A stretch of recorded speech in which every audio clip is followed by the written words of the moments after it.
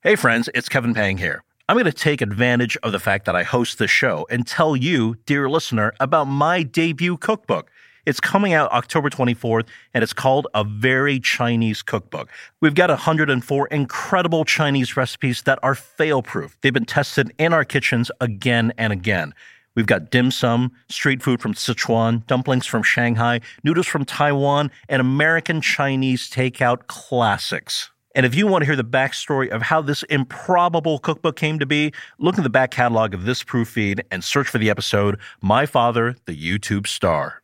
Anyway, the book again is called A Very Chinese Cookbook. It's out October 24th. Find it at your favorite bookseller. Please, please, please buy it. My employment is on the line. Okay, not really, but kind of, just a bit. All right, on to this week's show.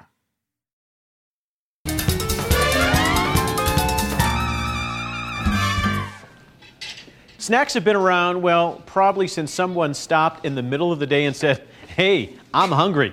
In fact, the oldest snack is believed to be pork rinds. Do I even need to introduce who that is? That's the legendary Mark Summers, the genial host of Nickelodeon game shows and the host of Unwrapped on Food Network. We're devoting this episode of Proof to the wide world of snacks. And who better to start off our discussion than with the king of snacking and popular culture? Here's my conversation with Mark Summers. So on this episode of Proof, we're talking about snacks, and you spent a good chunk of your professional life on the Food Network show Unwrapped telling stories about snacks. I want to know, what snacks would we find right now in Mark Summers' pantry?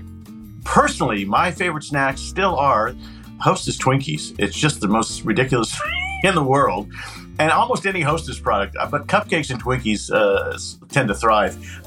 My wife always has frozen Nestle cookies in the refrigerator freezer, so that when the grandkids come over, she can pop them in the oven, and 7 or 8 minutes they have fresh cookies. And I called my grandson the other day, and I FaceTimed him. I said, "What was your favorite part about being over my house over the weekend?" He said, "Cookies." So those things stick in kids' minds for whatever reason, What is it about the act of snacking that's so joyful? You pretty much know you shouldn't be doing it, but it tastes so darn good.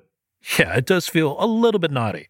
Okay, let's talk about Unwrapped. There's been over 20 seasons of the show, hundreds of episodes, which for a TV show, that is a generational success. Why do you think, Mark, the show has resonated so much with viewers? One is, the Mr. Rogers effect of seeing how things are made.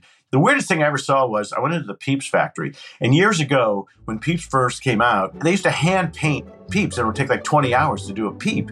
And now they have a machine that kicks out 1 million Peeps a day.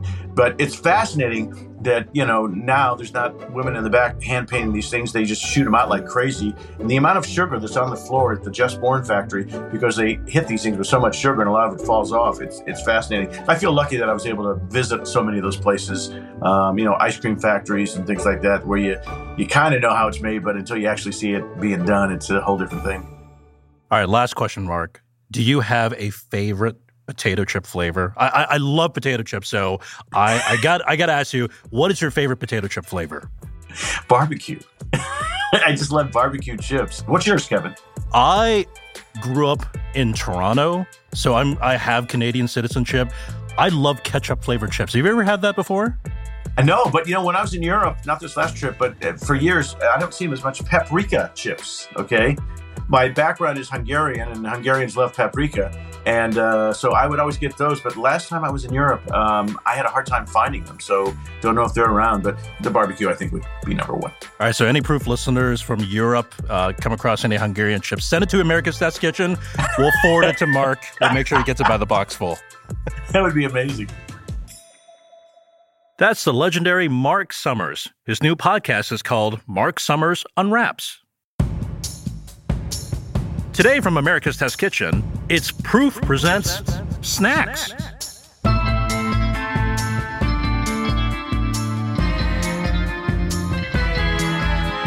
I'm Kevin Pang. Let me get that Cheetos dust off my fingers and stick around.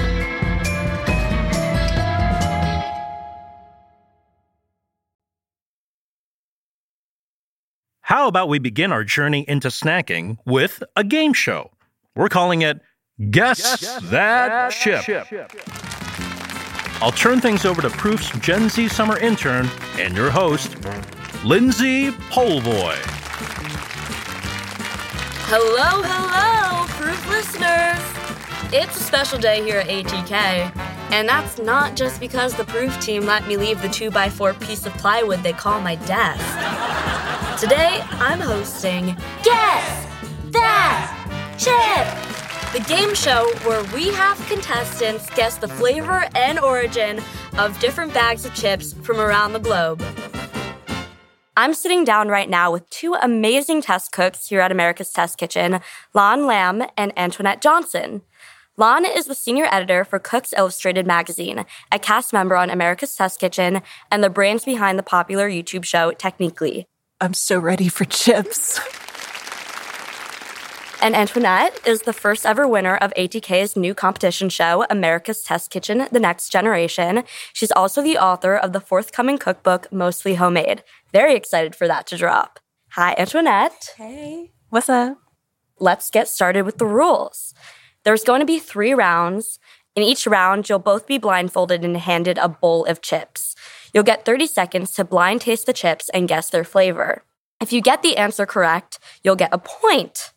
Whoever gets the most points wins a very special prize. Very exciting. I'm excited. I think I'd like a giant chip trophy, please. Okay, so right now I'm having Lon and Antoinette put on their blindfolds. We have our wonderful Alex Curran Cardarelli ready to get our first bowl of chips. And now we are setting those down in front of Lon and Antoinette. Okay. So, I'm putting 30 seconds on my clock in 3, 2, 1. Let me get another one. When I smell it, it reminds me of like pulled pork barbecue. But when I taste it, it doesn't taste like it. So it's a ridge chip, and it's pretty crunchy. It's not crispy. It smells savory. It smells meaty. Mm-hmm. Yes, I was getting meaty too.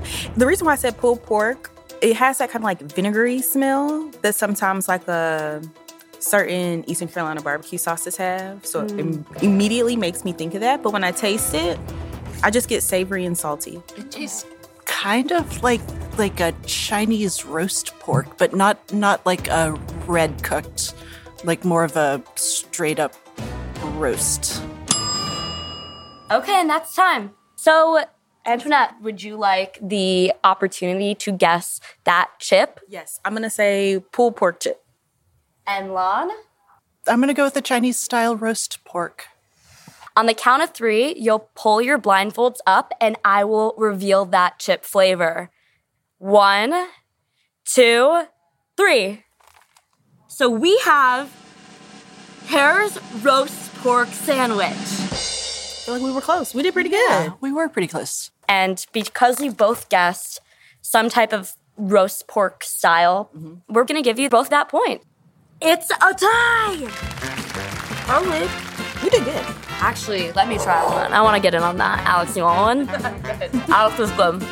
I'm the producer being treated like the intern. This is a nice swap. I'm on my power trip today.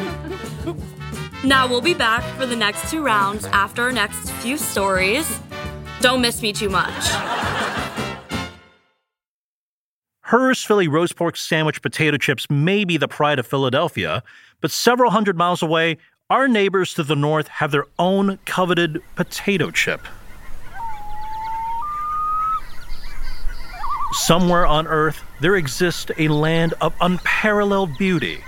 Here, nature is pristine, the mountains majestic, and the snacking culture is first-rate. This is the Great White North. Welcome to Canada. I learned a great many things in my 4 formative years living in Canada, like saying washroom instead of bathroom, measuring in kilometers and Celsius, learning to sing O Canada in both English and French. Terre de nos aïeux. Okay, that's all you get. And in Canada, I learned to love ketchup potato chips. If you're a Canadian and listening to this, you're probably thinking, yeah, Kevin, preach, brother. Ketchup chips are awesome. And if you're American, there's a good chance your reaction is, bleh, ketchup chips? Are you insane? This binary reaction is what fascinates me. Why is it that on one side of this invisible 49th parallel, ketchup potato chips are enjoyed and beloved, and on the other side, it's met with disgust? The best way to think about ketchup-flavored chips is to not think of them as chips slathered on with ketchup. Of course, that sounds unappetizing. Rather, start with a barbecue chip, turn down the smoky flavors, and turn up the sweet tomato. Once you've tried ketchup chips, it's hard not to like them. It might be the word ketchup that throws people off. We're perfectly fine with sour cream and onion. It's all a matter of exposure. Now, it is possible to find ketchup chips in the US, like in parts of Pennsylvania, the cradle of American potato chip manufacturing. You might also find it stateside without the ketchup branding. Zapp's Kettle Potato Chips, based out of Louisiana, has a flavor called Evil Eye. It's essentially ketchup chips, and it's really good. But I keep thinking about why Americans just haven't embraced ketchup chips the way Canadians have. So to find out, I reached out to one of Canada's foremost food writers. Chris Nuttall-Smith was a longtime restaurant critic for the Globe and Mail, which is Canada's national newspaper. But he's best known as a judge on Top Chef Canada. Chris also has a new cookbook out called Cook It Wild, which focuses on great meals for camping. But today, my conversation with Chris is all about ketchup chips. So Chris, please describe for us uncultured Yankees, what do ketchup chips taste like? So imagine this beautiful, starchy, potatoey, salty, savory, crunchy deliciousness paired with the sweet and sour, savory slap of ketchup. What else do you want? Why do you think it is that when we survey Americans, there's this aversion to it? Like when I tell folks about ketchup chips, their first reaction is always, ugh, that sounds gross. I don't understand it. I will never understand it. I mean, ketchup chips are this perfect snack food. Americans, you will eat like flamin' hot Funyuns for breakfast and a 6-pack of Mountain Dew, and you think that's cool. And you hear the words ketchup chips, and you lose your... I don't understand it. It makes no sense to me. I think I just heard the U.S. Department of State revoking your passport, Chris. I say this as someone holding dual citizenship, but what is it about potato chip culture in Canada that's so much more sophisticated than in America? It's where all dressed up chips come from.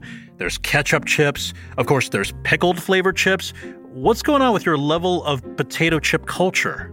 Chips are seen here as a vehicle for other flavors and also for other cultures. That's one of the real fun things. So, ketchup chips is one of the OG kind of strange flavors, dill pickle chips as well. But now you go to a supermarket in any major city in Canada and you're going to find masala flavored chips. You're going to find chips with Japanese flavorings. You're going to find chips with flavorings from around the world. Chris, you wrote about this recently, about the origins of ketchup-flavored chips. And this was back in the early 70s and the Hostess company in Canada. Pick up that story. Tell us about where ketchup chips come from. Hostess. They were struggling in the 70s. It's the Nixon years. They're looking for new ideas, new flavors. And someone there who I guess wasn't all that bright thought we should do fruit flavored chips. Total failure. Like they launched these things and everybody said, that's disgusting. Move on. And then instead of just accepting defeat, they decided, we're going to try once more. They tried with a different vegetable, the lowly tomato. They made ketchup chips and it stuck. Is there a Canadian chip brand that Americans should order if they want to taste real ketchup chips? I still think, and it pains me to say this, that Lay's is the gold standard. Lay's just something about that chemically ketchup-y kind of artificial genuineness. Just really, I love it when I'm snacking. But Old Dutch, honestly, is a fantastic brand. I would say it's kind of in some strange way, maybe not the Mercedes-Benz of ketchup chips, but it's just a little more artisanal tasting. They use great potatoes. It's a little more interesting. But still, remember, we're talking about ketchup chips here. You are eating junk. That's Chris Nuttall-Smith, author of the book Cook It Wild, ketchup chip expert, and all-around swell Canadian. And American listeners, you know what to do. Call your congressman, write letters to the editor, peacefully protest, demand ketchup chips. Well, if I didn't convince you about ketchup chips, can we try to convince you to take an actual snack break? Maybe Sophie Borowski, a member of ATK's research, analytics, and data team, can talk you into it. This is a call to snaction. Not just do an ASMR crunch. I'm here in the community kitchen of America's Test Kitchen headquarters. Today is the first day we're trying something new. Snack time. Now, you may hear those words and picture sticky-fingered preschoolers eating animal crackers and spilling juice. Blue, what are you up to? Come on, it's just about snack time. And for many Americans, that's where the formal snack time ends. Snacking in the U.S. often takes the form of a mindless, solitary activity, born out of necessity. Something shoved into your mouth, often on the run, throughout the hustle and bustle of daily life. But not for me. I am a self-proclaimed snacker. If I'm not making myself a mini charcuterie board, I'm probably munching on a tea cake or a cookie. I'm also a research analyst here at ATK, which basically means I ask questions and try to answer them for a living. And there's one question that's been rattling around in my brain for a while. Why do so many other countries have snack breaks down to a science, while snacking looks like something else entirely here in the US? When I was studying abroad in France during college, I was introduced to a snacking culture that was vastly different from how many of us snack in the US. All of a sudden, I was surrounded by cafes that not only allowed patrons to sip their espressos and nibble their pastries for hours, they encouraged it. And I discovered the world of formalized snack times, something that would change my life forever. When I went back home to the States after studying abroad, I became that annoying person who pushed organized snack times on anyone and everyone in my life. Despite my best efforts, I was met with the stubborn reality of American culture and ideals. Many American snack foods, those day-glow orange cheese doodles and sawdust-tasting nutrition bars, are optimized for efficiency. That go-go-go mentality that dominates our lives in the US. According to the global market research firm Mintel, American snackers rank convenience as one of the most important factors for choosing a snack. And around 80% prefer snacks that they don't have to prepare. For many Americans, snacking is solitary and unceremonious. And this is especially the case for adults. So, I want to know, can I get the US, or at least my colleagues, to adopt a formalized snack time? To begin this journey, I first want to take you to the Victorian era in London to talk about the origins of one example of a slower, more contemplative form of snacking: afternoon tea.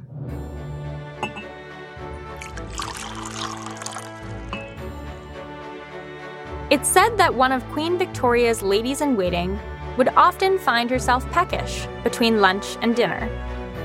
So, she began requesting tea and something to snack on to curb her hunger. Eventually, she started to invite her friends, and it quickly caught on within her circle. It's believed that Queen Victoria herself used to host massive gatherings of people for afternoon tea time, cementing it as a popular custom within English high society. Afternoon tea was no longer a solo activity to be hidden away. It was a practical and accepted way to socialize with others. Nowadays, it looks much more like a casual afternoon tea and scone break shared with friends or family. Unless, of course, you're celebrating an event like a birthday. But while afternoon tea and British culture seem to go hand in hand as perfectly as jam and clotted cream, this tradition actually originated across the pond. In France. Tea first made its way to Paris from China in 1636, a mere 2 decades before it hopped over to England. And it was eagerly embraced by the French aristocracy. As with most formalized snack times around the world, French afternoon tea time emerged from the hunger and tiredness of that pernicious time between lunch and dinner. Tea salons served as hubs for upper-crust intellectuals looking to socialize and engage in deep conversation, all while sipping on a hot beverage and munching on some sweet treats. And today, the legacy of taking an organized snack break remains. In France, goûter is not the same as a simple snack. It's a meal in its own right. The goûter consists of a drink, usually tea or coffee for the adults and juice or milk for the children, as well as some sort of sweet, like a cake, pastries, crepes, or brioche with jam or Nutella, or ice cream in the summer. I'm talking with my former host family from when I studied abroad in France. Alice and Jean-Pierre Jeance are the ones who introduced me to the ubiquitous snack break, the goûter. Most of the time, you eat something like a shared cake, pastry, or a homemade crepe, they say. Goûter is the French verb for to taste, but it also describes this time of day around 4 or 5 p.m. And while goûter started off as being for children specifically, in the early 2000s, the mindset shifted into goûter being for everyone. Here's how Jean-Pierre, my host dad, explained it. So here in France, we have 4 meals, the breakfast, the lunch, the goûter, and the dinner.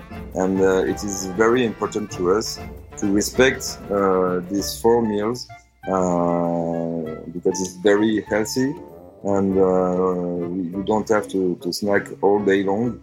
Goûter is designated by French nutritionists as a way to combat one of the greatest crimes you can commit in France: grignotage. Grignotage is what can be described as mindless snacking throughout the day, what many would think of as how we sometimes snack in the U.S. Jean-Pierre explains. In fact, he says, France is so against grignotage that advertisements on television and on billboards promoting snack foods contain governmental warnings against snacking. Manger, bouger. That's my host mom, Alice, who's recalling some of the popular phrases from these ads. Ne pas manger trop salé, trop sucré, trop gras. Eat.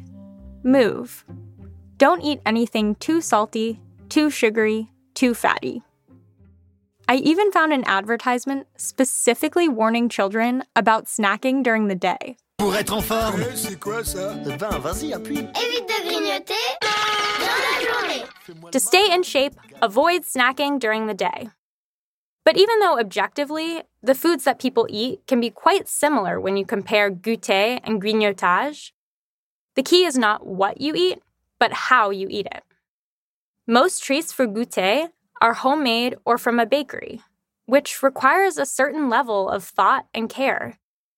And it's a designated moment in the day, something to look forward to together. No, food is life.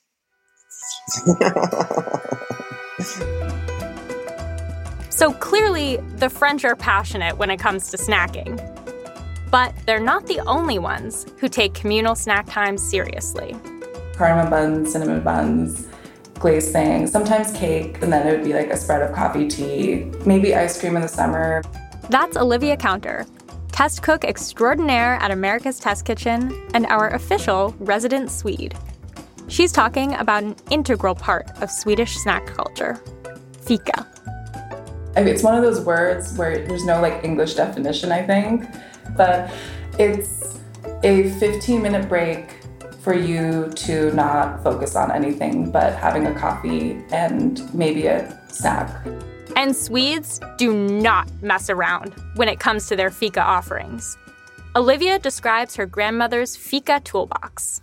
She's always stacked with sweets. So she has like a normal freezer on her fridge, and then she has a deep freezer in the basement with all kinds of cakes and cookies and ice creams ready to go for fika. Like there's always some type of chocolate cake in the freezer ready to be cut up for anyone. Olivia grew up in the United States, but her grandparents live in Sweden. So she spent her childhood visiting often, and even spent some time at university there. It was kind of just a moment that I could get out of my workday and my school day, and that would energize me to keep going for the remaining hours. In Sweden, fika is baked into your day. Whether you're at work or school or home, it's a moment when everyone collectively stops and takes the time to have a snack. In fact, in many cases, it's written right into employees' contracts that they are entitled to fika breaks. So we are entitled to have approximately 6 minutes break every hour. But then we pick those 6 minutes and make it 15, 20 or 30 minutes in the morning and in the afternoon. That's Peter, Olivia's grandfather, calling from Sweden. He talked to me about what fika looks like in the Swedish workplace. And it happens twice a day, around 10 o'clock and around 3 o'clock. Yeah, you just have a coffee, have a chat with somebody you like. While fika is so ingrained in Swedish culture today, that wasn't always the case. In fact, the interesting history of this snack break begins with the history of the word fika itself. In Swedish, the word for coffee is kaffe. If you're thinking, fika sounds a bit like a Pig Latin version of café, it's because it is. In the 1700s, coffee was the drink to have in Sweden. As we remember from French tea salons, people love to sip their hot beverages and converse about whatever high society individuals discuss. And these Swedish coffee houses became hubs for intellectuals and politicians to gather and talk about culture, new ideas, politics, anti-monarch sentiments. Okay, well, at least that was King Gustav III's fear when he saw how popular coffee houses had become in Sweden. So he did what any reasonable guy would do, and he decided to ban coffee. Multiple times. Over the course of 70 years. It wasn't just that he thought coffee was the gateway to anti-monarch beliefs. He also thought that the drink was bad for your health and too expensive to import all the way to Sweden. But no matter the reason, as with any substance that becomes illicit, the people of Sweden rolled over and accepted the king's word, and no one drank coffee ever again. Just kidding. Obviously, much like prohibition in the United States, coffee only grew in popularity. It even spread to the lower classes. And the inverted word for café, fika, became used as a way for the Swedish people to covertly discuss drinking coffee. Eventually, after King Gustav's death, coffee became rooted in the Swedish home as a staple beverage for social gatherings. Served along baked goods, of course. Yeah, I was surprised that fika doesn't exist everywhere because it has a certain value. Peter told me that while fika is a way for people to take a break together over a coffee and a snack, it represents so much more. It's also a time where you can check into people. Are you feeling all right? Do you need help? You look a bit worried. Yeah, what can I do for you? And so on. And I think it's important for well-being also. In the Swedish workplace, people look out for each other. You check in with a coworker that seems to be struggling. You encourage those around you to join you in taking a break. Fika creates the space for all that. It's not just a snack break. It's part of the Swedish lifestyle, a way to be mindful and connect with others. It represents valuing your time and energy. Now that I was newly equipped with all this good snacking inspiration, I wanted to see if I could bring it to ATK. I think this is mine. Did Ricky make tea? Really? Did you make tea? I did. Which one's yours? Oh, the one that has the thing wrapped around. These are really good. So, I'm back in the office, and it's the first time we're holding an organized snack break. A handful of us are gathered in the community kitchen. There's a simple strawberry cake, some cookies, sourdough. People are making tea and chatting. This reminds me of that episode in The Office where they have like the Finer Things Club. And they have like their little sandwiches. No paper plates. At some point, the conversation turns to the topic of the hour. Do you snack at home? Like if you're ever working at home or whatever? It's more dangerous when I work at home because nobody's watching me, and I'll just snack the whole day. The whole day, but you don't have like a dedicated snack. I don't have dedicated snack time. It's just a few of us in the kitchen, but every once in a while, someone pops in to fill up their water bottle or grab something from the fridge. And I'm taking every opportunity to finagle folks into joining and taking a break. Hello, are you all busy at all? Yes. Brian, are you here to, do you want to participate in our little snack time? I would love to. I'm catching a train, I'm sorry. But it does look very good. All good stuff. I like snack. I'm a big fan. I just had late lunch, so I'm full. You're do you need me to do anything? Or you're... All right, I'm going to go with the butter cookie with cardamom. Okay. Finally got one. I have to run because that's always the case. But it's really good. Is it okay to snack and run? I mean, that's the question. Yeah, how do you feel? Oof. Listen, it's not like I didn't expect it. People are so busy at work all the time. The community aspect of eating is cast aside in favor of accomplishing more, working harder, or getting to the next activity. Food so often takes a back seat to our overscheduled lives, even at a company that literally centers around food. We're constantly tasting and sampling and trying, so many people just don't have the interest in, or the appetite for, taking a break to eat more food. Take Faye Yang, a photo test cook on the Cook's Country team. Break of the day. Also, people in the kitchen, we don't really take lunch breaks either because we're constantly eating from the table, So, but this mindset misses the point of an organized snack break. Sure, there's a function to refueling your body with a beverage and a little bite to eat, but at its core, the formal snack break represents something larger than just a cup of coffee or a slice of cake. It represents the valuation of our time, the prioritization of community, and the embrace of sitting down to enjoy good food. It's about taking the time to check in with yourself and others. So, this is my proposal. Take 15 minutes out of your day to sit down with a snack and a friend and take a break. Put it in your calendar if you have to. Don't focus on what you have to do next, how busy you are. Just sit and be and eat and enjoy. This is my not-so-radical idea. This is my call to snaction.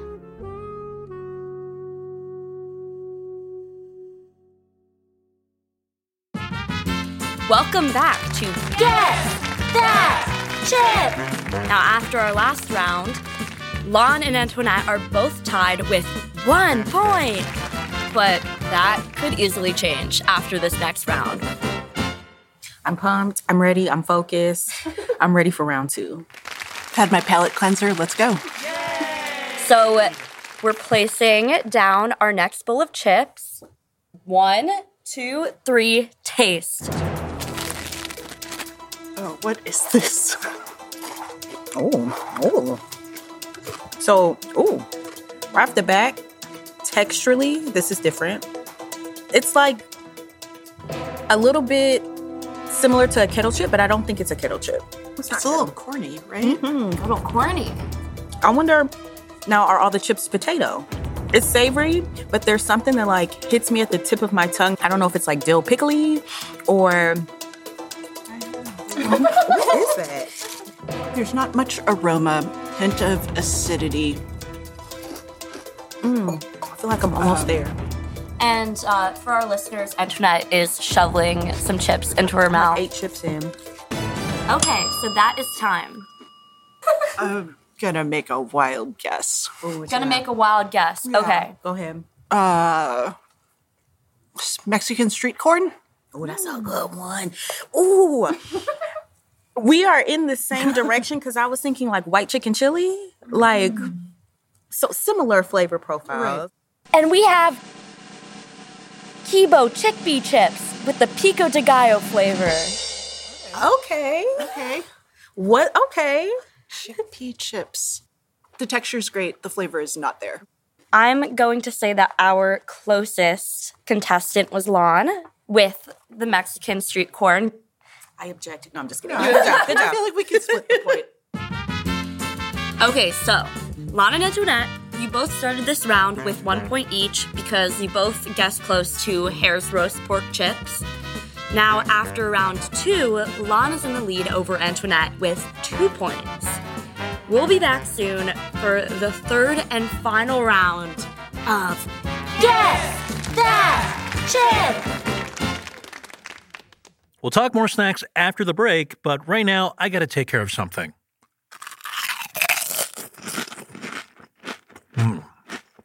We'll be right back. Hey folks, it's Kevin Pang. You know, when I tell people I work at America's Test Kitchen, they assume I have the answer to questions like, what should I bring to a friend's barbecue? Or, what should I pack for my kid's lunch?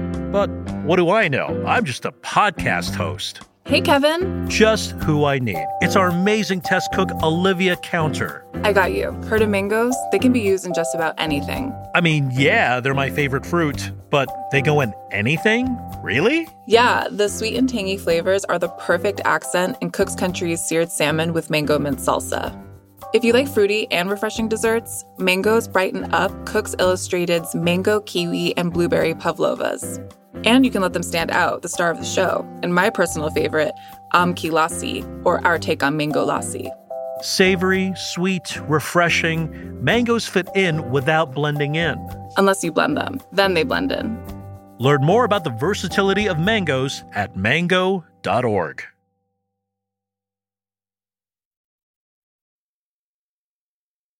All right, we've talked about the taste of snacks, why some flavors are more popular, and hopefully we've convinced you to take a longer snack break. Now let's talk about the fascinating world of how snacks are packaged and sold. Our next segment comes from managing producer Yumi Araki.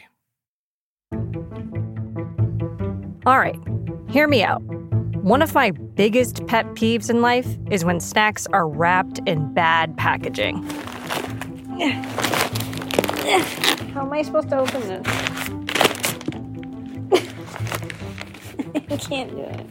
I'm talking about those bags where there's no perforation on the edges, so you've got to open the bag the pinchy way, as in pinch each side of the bag and hope all of that pulling creates enough inertia to open the dang thing.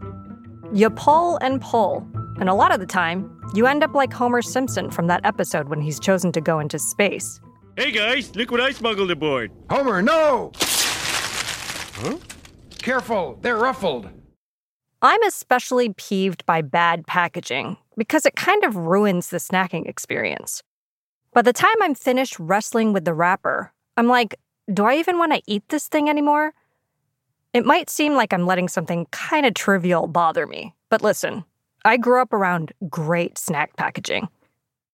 If you've been listening to Proof for the last couple of years, you probably know that I'm from Japan, and I'd venture to say that very few countries take packaging as seriously as Japan does.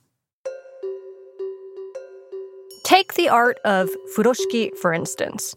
The art of folding fabric around gifts or clothes is a tradition that's more than 1,000 years old. Not only are furoshiki ornamental, they have utility.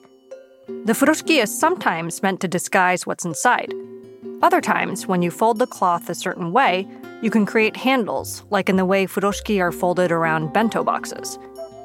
Even the written character for tsumu, or to wrap, is derived from the image of a woman embracing a baby in her womb. So all of this is to say, the art of enveloping or wrapping stuff up is embedded in our way of life. And we've been thinking about how to thoughtfully package things for a very long time. Here's a modern example of thoughtful packaging.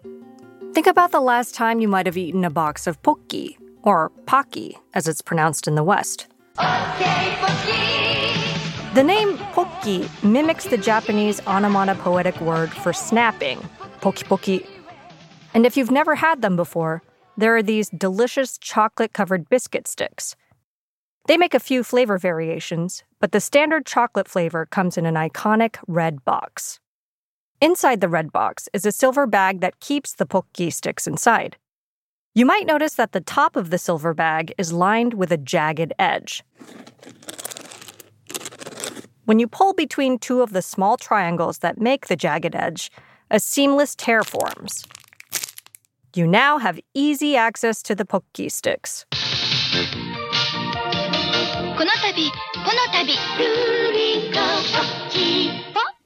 Pokki's satisfyingly well-designed packaging is not unique in Japan. In fact, Japan has an entire organization dedicated to all things packaging. I wanted to geek out over why thoughtful packaging is important to the snacking experience. So I called up the Japan Package Design Association, or the JPDA.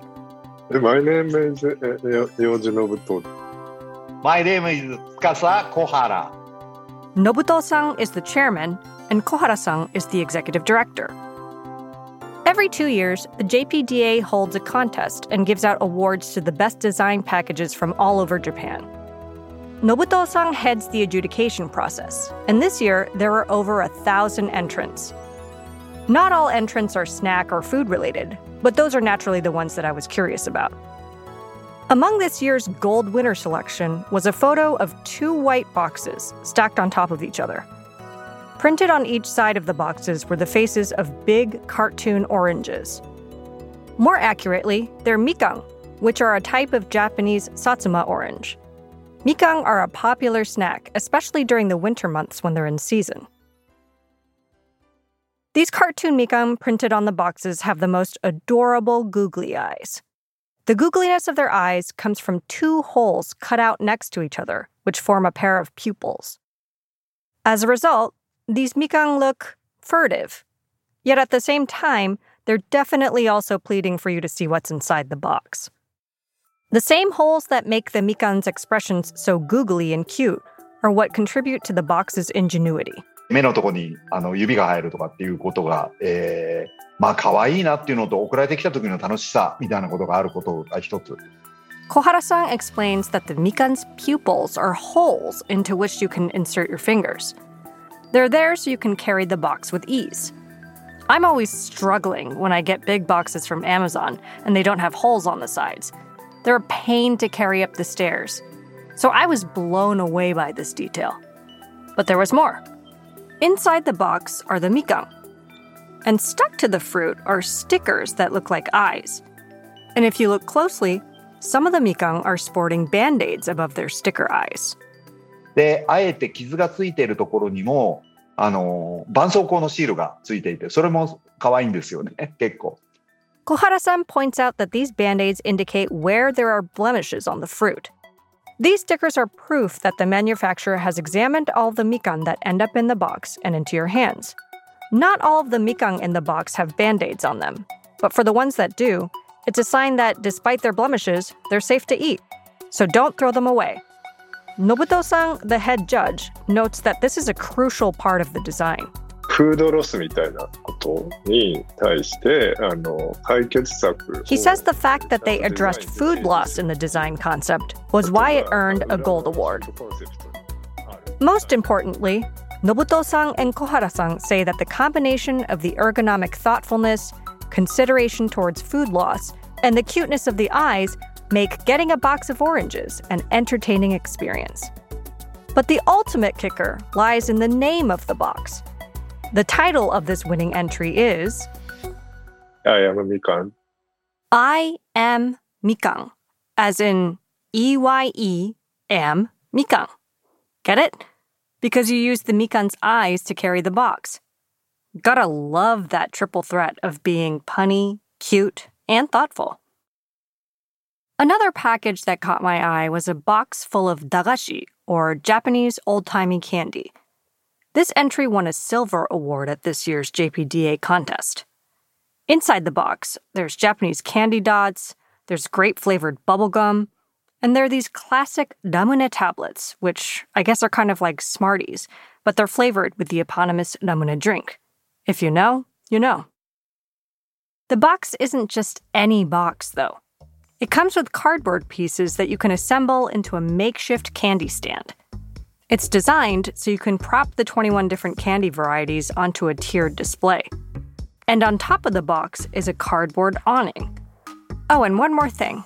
その中にね、段ボールで作ったお金も入ってるんですよ。Kohara-san says the box even comes with cardboard coins, which is not just a fun little addition, but a cue for how you should be interacting with the box and its contents. だんだんというかコミュニケーションするにあたってものすごくいいなっていうことと。He says that this whole candy store setup helps foster communication between, say, the main recipient, probably a child, and their family and friends. It's like playing house, but you own a candy shop. Maybe you even learn a little bit of math along the way with the coins. These snacks aren't just something that you open and eat. They're also something you experience. The head judge, Nobuto-san, wasn't actually all that taken by the dagashi box's design at first, but he came around to it. 要はこれまでの年だとそういうものがこう低いっていうふうに、The aesthetics for this dagashi box aren't super flashy, he says. They're sort of facile and rustic compared to the other entrants from past years. But the fact that the judges put a lot of stock into the experiential part of the design is something he was pleasantly surprised with. He thinks they'll see more of this quality in future winning designs. だから見た目の美しさとか見た目の美味しさだけじゃなくて He says, it's not just about how it looks or how delicious the candy might appear. It's about how, through this box, a child is able to interact and get introduced to this culture of dagashi up close. なんか新しい基準をこう与えて、くれたそういったことで銀賞に選ばれたなと思っております。He says, I thought that was a really fresh take on what design can do, and it's given us a new standard that we can apply. I think that's the reason it was chosen for the Silver Award. Good design is important because it helps enhance the experience of whatever you're unpacking. Whether it's rushing to get that Pocky open to share during fika, or getting a kick out of fruit with googly eye stickers, your day is hopefully made that much better, even if it's for a teeny tiny bit. Small victories, they go a long way in this life. This little piece of perforation makes all of the difference.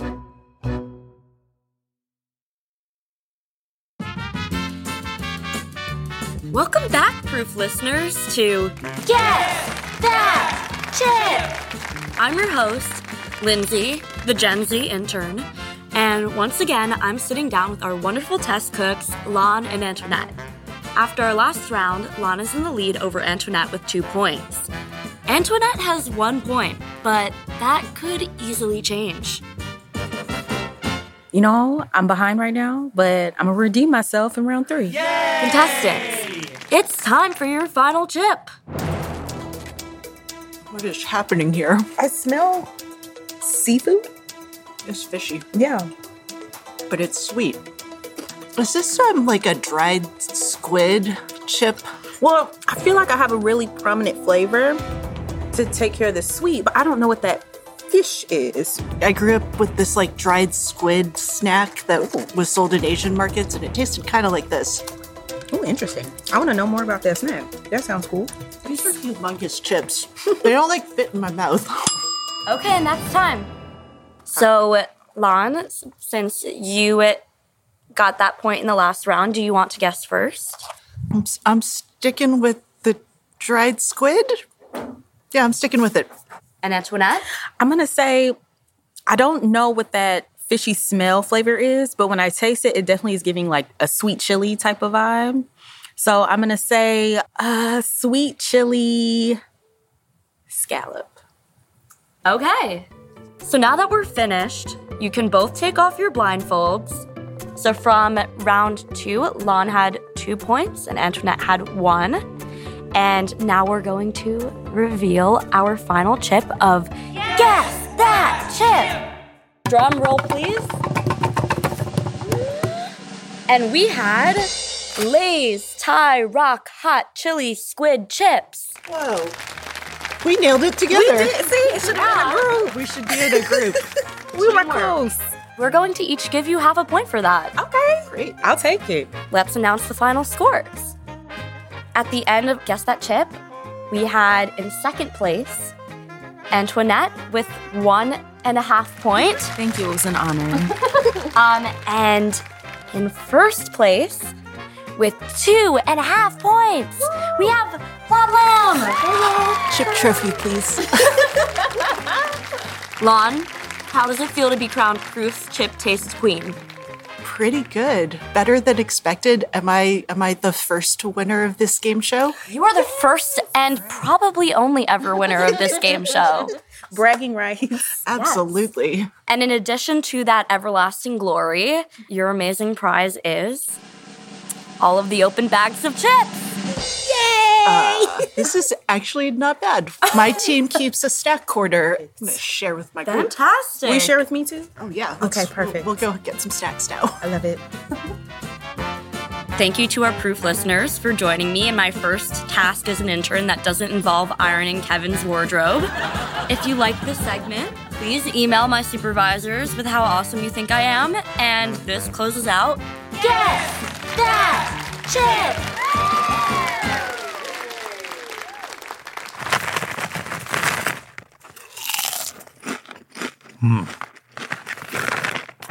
What? What'd you say? Oh, I got to do the credits? Oh, okay. Sorry. Thanks to the Proof staff for bringing us today's episode.